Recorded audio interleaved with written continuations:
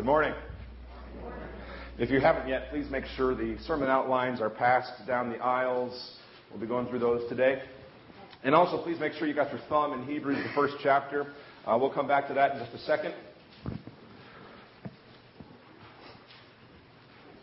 We'll refer here and there to a few passages along the way, but we'll primarily spend most of our time in Hebrews, the first chapter.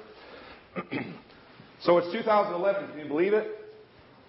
I'm glad you're here today to kick off the year in perhaps the most important way you can, which is to worship the Creator of the universe.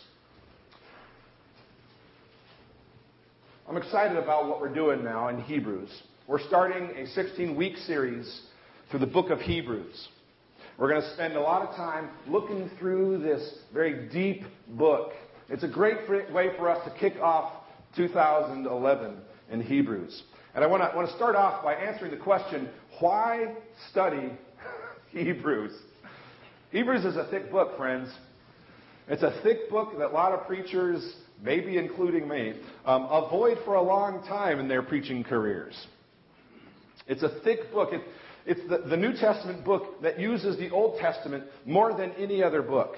It refers back to the Old Testament, tells a lot of the stories, alludes to what's going on in the Old Testament. It assumes a lot of prior knowledge about Jewish history. And so we'll point out those kinds of things along the way. But we could list tons of reasons why we should study Hebrews. There's a site that I like called Bible.org, www.bible.org. By the way, I've listed some good resources at the bottom of your sermon outlines there. Hebrews is the kind of study that may require you to do a little bit of homework here and there throughout the week in order to make sense of some of the things that we're talking about and to reiterate and keep fresh in your minds the themes that we'll be talking about in Hebrews. On Bible.org, I found an article that listed 13 different good reasons to study Hebrews. And as it turned out, those 13 points were a part of a sermon. And so those people had to suffer through 13 different reasons to study Hebrews. I'm going to give you one today. One main reason to study Hebrews. And this will serve as our basic introduction to the main themes and the context and the purpose in Hebrews. A lot more of that is on the back of the outline if you want to read those things later. Some issues like who wrote Hebrews, to whom was Hebrews written, why was Hebrews written, those kinds of things you can look at in more detail on the back of your outline, especially if the sermon drags and you get bored. So here are the first few blanks in your outline. Number one there. Here's the main reason we study Hebrews. Hebrews highlights the superior person and work of Jesus Christ, such that we are prompted to draw near to Him with confidence. In a nutshell, that's the basic theme of Hebrews. It highlights the superior person and work of Jesus Christ, such that we are prompted to draw near to Him with confidence, with boldness, with assurance. Outside of the Gospels, Matthew, Mark, Luke, and John, there is no book in the New Testament that places the spotlight more directly on Jesus than Hebrews does. In the book of Hebrews, in fact, it's precisely because of the person and work of Jesus that we are enabled to draw near. Listen to this great verse. It's in Hebrew 10, 19 through 23. We may end up memorizing some of this along the way, a little bit at a time, like we did a couple series ago. It says this, "Therefore, brothers, since we have confidence to enter the holy places by the blood of Jesus, by the new and living way that He opened for us through the curtain, that is, through His flesh, and since we have a great priest over the house of God, let us draw near with a true heart in full assurance of faith." Leave that slide up for just a second. Go back, sorry. Or go to the blue screen. That last part of verse 22, I believe. Oh, I'm sorry, 20 that we just... no, I'm right, 22. It says to draw near... Well, look in your Bibles, if you can. It says to draw near with a true heart in full assurance. That sounds to me like the kind of person who's following Jesus with passion. And that's the main theme we'll talk about in this series, is how is it that the work of Jesus Christ enables us to live the Christian life with passion, with what we call here a true heart, with full assurance of faith. It's only because of the person and work of Jesus that we can do that. That leads us to the sermon idea, the series idea, which is the next blank there. The series idea is this. Skip ahead. Jesus is superior, so follow him with passion. Jesus is superior, so follow him with passion. That's it. Short and sweet. That's the main theme of what we'll talk about for the next 16 weeks in lots of different kinds of ways. When you read that and you see that and you think about that, you may say to yourself, like I first think, of course he is superior. Duh. That's why I'm here. Jesus is superior. I've known it from childhood. I've known it from birth. I've said it aloud in VBS since as far back as I can possibly remember. But the second part of that main theme for our series is, what about that following with passion part? Does the superiority of Jesus Christ mean that you are learning in your life to forsake all the other things that compete for your heart's affections? Is Christ's superiority the basis on which you live your whole life? Not just your Sunday morning smiley face, but the rest of your week. You see, it's easy to sit in the pews and to give intellectual assent. It's easy to agree to the truth of Jesus' superiority. Of course he's better than everything else. Satan knows that, though. The demons know that. But it's a whole different thing altogether to live your life and to operate under what that truth means, and to order your life around the truth that Jesus is superior. One of the questions that Hebrews prompts us to ask is, are you and I, are we fair weather followers? Is your faith and your trust in Christ strong enough that difficult circumstances in your life will not defeat you? Do you trust him enough that you will worship and adore him when you don't have a job and things are tight?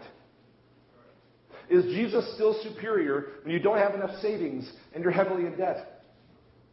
Is he superior enough in your heart and in your life that fishing and hunting and sports don't push your relationship to him to the margins of your life? Is he that superior? Hebrews is asking, is he trustworthy enough that you have learned not to fret when physical pain and suffering are close at hand? Hebrews wants to know if your faith is fair weather, or if it's passionately devoted to Jesus Christ, no matter what the circumstance. And as we study this great book, we'll know with more clarity and more depth how and why Christ's superiority makes him worth us following with passion. One last thing before we jump into the first 4 verses of Hebrews here. It's important each week in this series to know the larger context of what we're talking about in Hebrews. So I want to challenge you during this series to simply take a little bit of time each week to read through the whole book of Hebrews. I want to challenge you to read through Hebrews one time a week before we get to the service on Sunday. That will give you some insight into what we're talking about on Sunday and make you aware of the larger context of what's going on. By the time you've read through it 16 times, Jesus' superiority will be clear in your head and hopefully also in your heart. So I want to challenge you to do that as a way to bolster your faith at the beginning of 2011. Let's go ahead and pray before we dive in.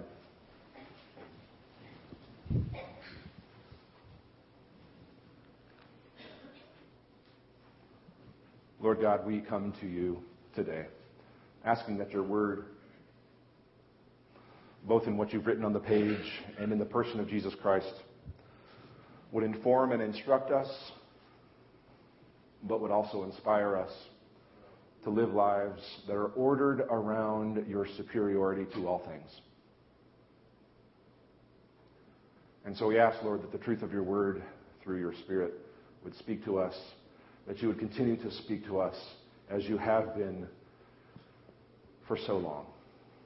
We ask this in the name of your Son, Jesus. Amen.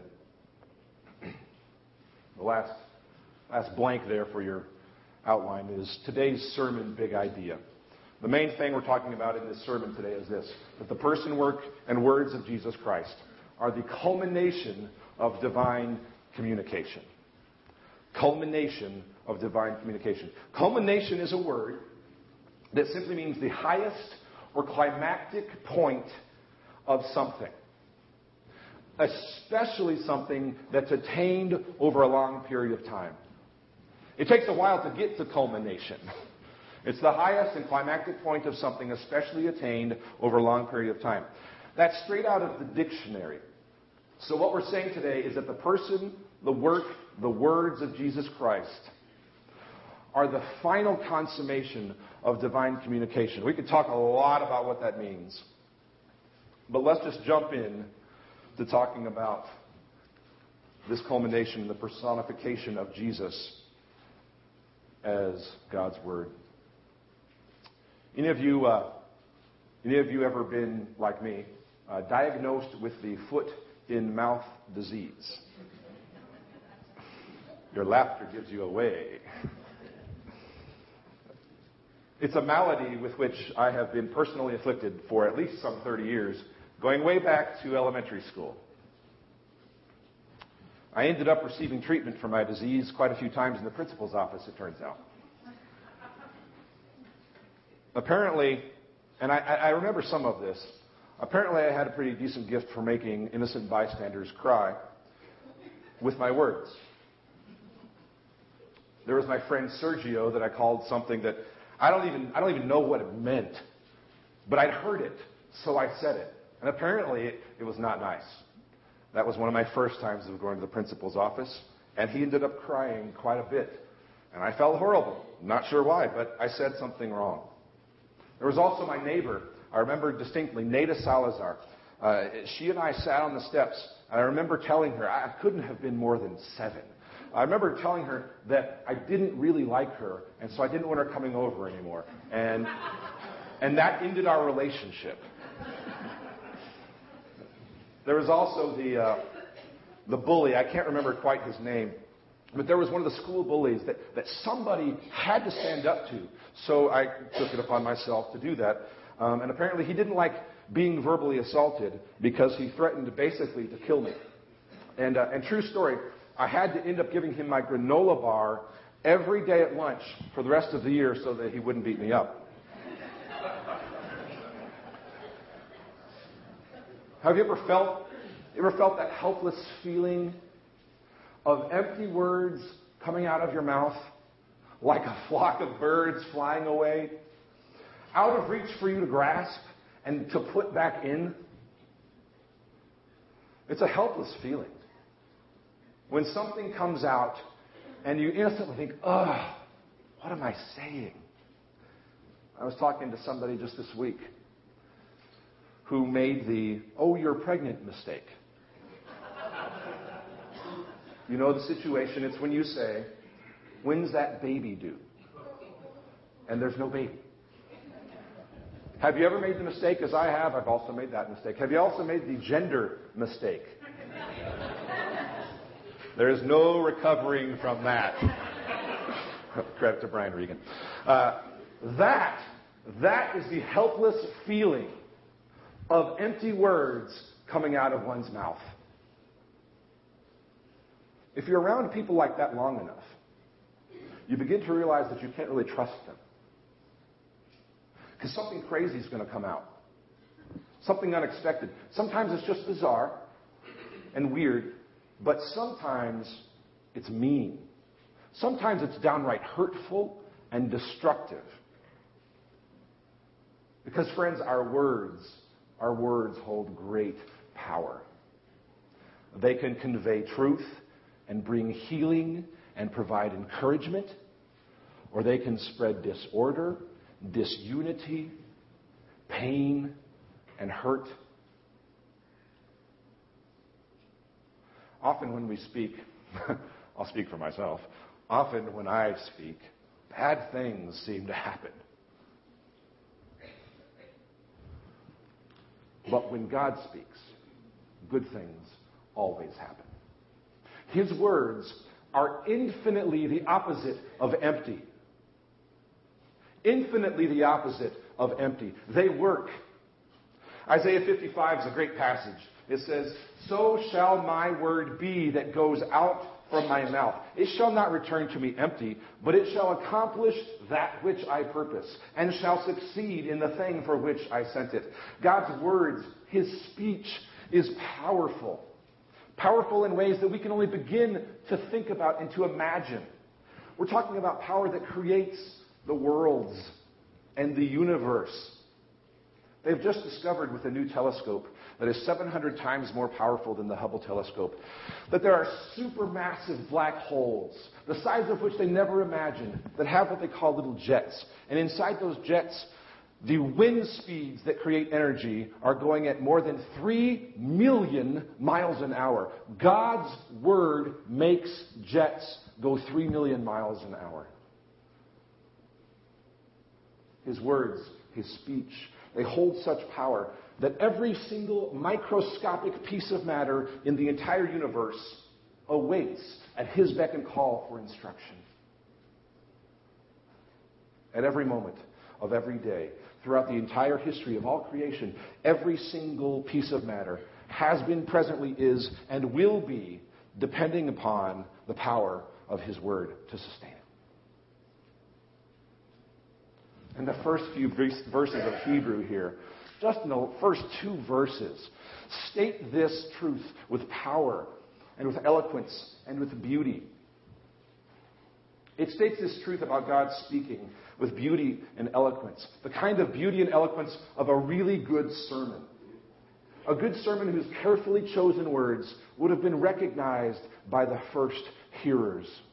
They would have heard this, and the preacher would have stood out, looked with dramatic suspense over the congregation, and would have said these words at the beginning of Hebrews that started to ring in their ears of the power of the word, polymeros kai, polytropos palai. It rings, it rhymes, there's cadence, there's alliteration. It's a beautifully spoken language. And in this first verse alone, there are 5 words that start with the letter P.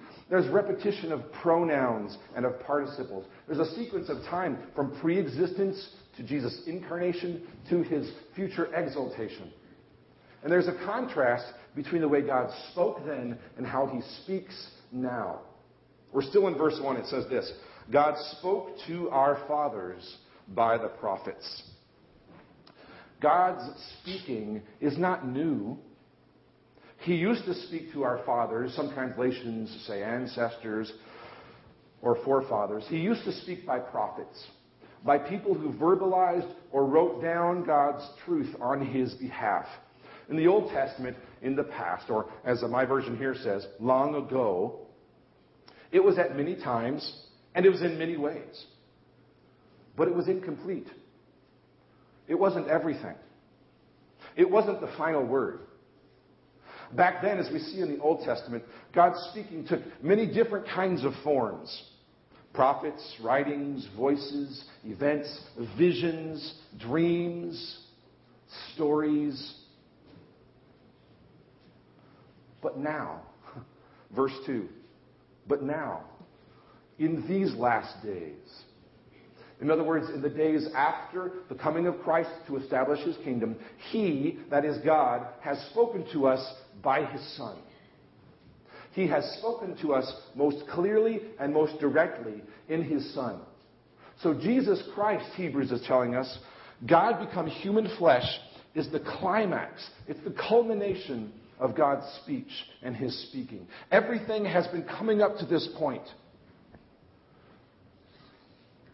We see this contrast here in these first two verses. I want you to look at this next slide here. And notice some things about the structure in these two verses here. First it says that he spoke. And now it says he has spoken. That word he has spoken is actually the main verb of this whole section. It contrasts how he spoke long ago and how he speaks now in these last days. It also says he used to speak to our fathers, to our ancestors. Some versions say forefathers. But now he speaks to us. And then the mode and method of communication by the prophets, and now by a son, or by the Son. So Jesus is contrasted here with God's speech as the final and full last word. I want to give you a couple little Bible nerd notes here. One of the Bible nerd notes is this. In that second verse where it says he has spoken to us by his Son, those two words, his Son. Where it says his Son or the Son in most of our English translations, there's actually no definite article. There's no the in the original language. What that basically means, without going into much nerdiness here, is this. It probably could be said that now he speaks to us by a Son. And in the Greek language, that's a way to emphasize the manner in which the speech happens. So he used to speak this way, but now he speaks to us in a Son. How does God speak now? In a Son. I'll leave the other Bible nerd notes for you if you want to ask me later. There's a whole lot more cool stuff that we could talk about in these first four verses. Let me just run through a couple points of note here. In verses 2 to 3, in that whole section from 2b through 3, the author of Hebrews is pointing out the various ways in which Jesus is the superior and the final culmination of God's speech. He just lists item after item as evidence of how God is superior. How Jesus' speech is superior to the prophet's speech of old. He says that Jesus, whom he appointed the heir of all things, also created the world. He's the radiance of the glory of God, the exact imprint of his nature. He upholds the universe by the word of his power. After making purifications for sins, he sat down at the right hand of the Majesty on high. He has the authority and weight and power. In other words, Jesus is God. He is the second person of the Trinity who acts in perfect accordance with the Father's will and who has all power and authority in the universe. When you look at Jesus Christ, you see what Hebrews tells us is the exact imprint, the character and nature of God himself. It's sort of like this t-shirt that I received for Christmas. I'm actually wearing it now, but I'll spare you from that. I have a picture of it up here. This is one of my favorite presents for Christmas. My daughter Sophia gave this to me. It says, "Daddy's greatness is huge." And huge is in big colorful letters. I don't know where she got this. I didn't tell her to write this, I promise. When you look at Jesus, you see God. You see his greatness. But contrary to my daughter's daddy, his greatness really is huge. Huge beyond measure. That's why Jesus is superior. He's superior and better because unlike the revelation of the past, a shrouded revelation that's occasional, that's incomplete, unlike a pillar of cloud that we have to follow here and there, we have a better revelation that comes to us in an actual blood and flesh person. Jesus is the personification of God's speech. And the person, the words, the work of Jesus Christ, they all stand as living testaments to the greatness of God the Father. It is because of that final and full revelation of Jesus Christ that we can, in the here and in the now, live with abandon and passion. Fully trusting that a life of passionate devotion to God's way is worth it. There was one day when a father and a son were out in the country and were climbing around in some cliffs. And the father heard a voice from above yell, "Hey, Dad, catch me!" And the dad turned just in time to see his son Jack joyfully jumping off of a rock straight at him from above. Zach had jumped first and yelled second. Both the father and the son fell to the ground in laughter, and for a moment the father could hardly respond. When he found his voice again, he gasped and he said, "Zach, can you give me one good reason why you did that?" And Zach responded with remarkable calmness. He said, "Sure, because you're my dad." Zach's whole assurance was based on the fact that the father was trustworthy. Zach had decided he could live life to the hilt because his dad could be trusted.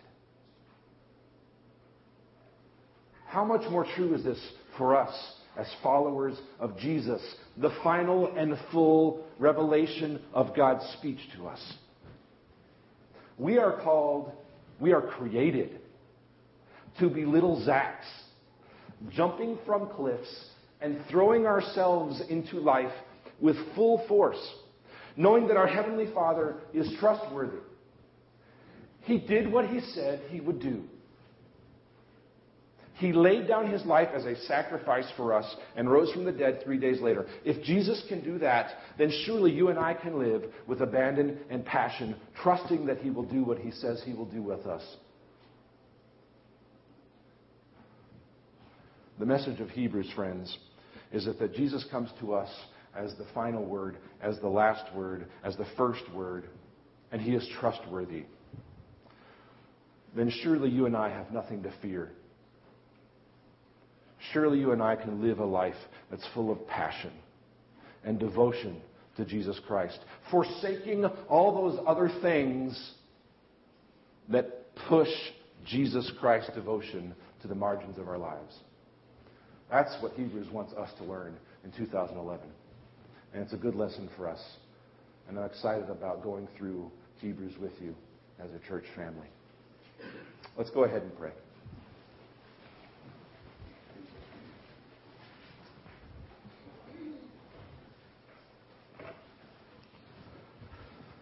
Lord God, we are gathered in your name, asking that you will continue to speak to us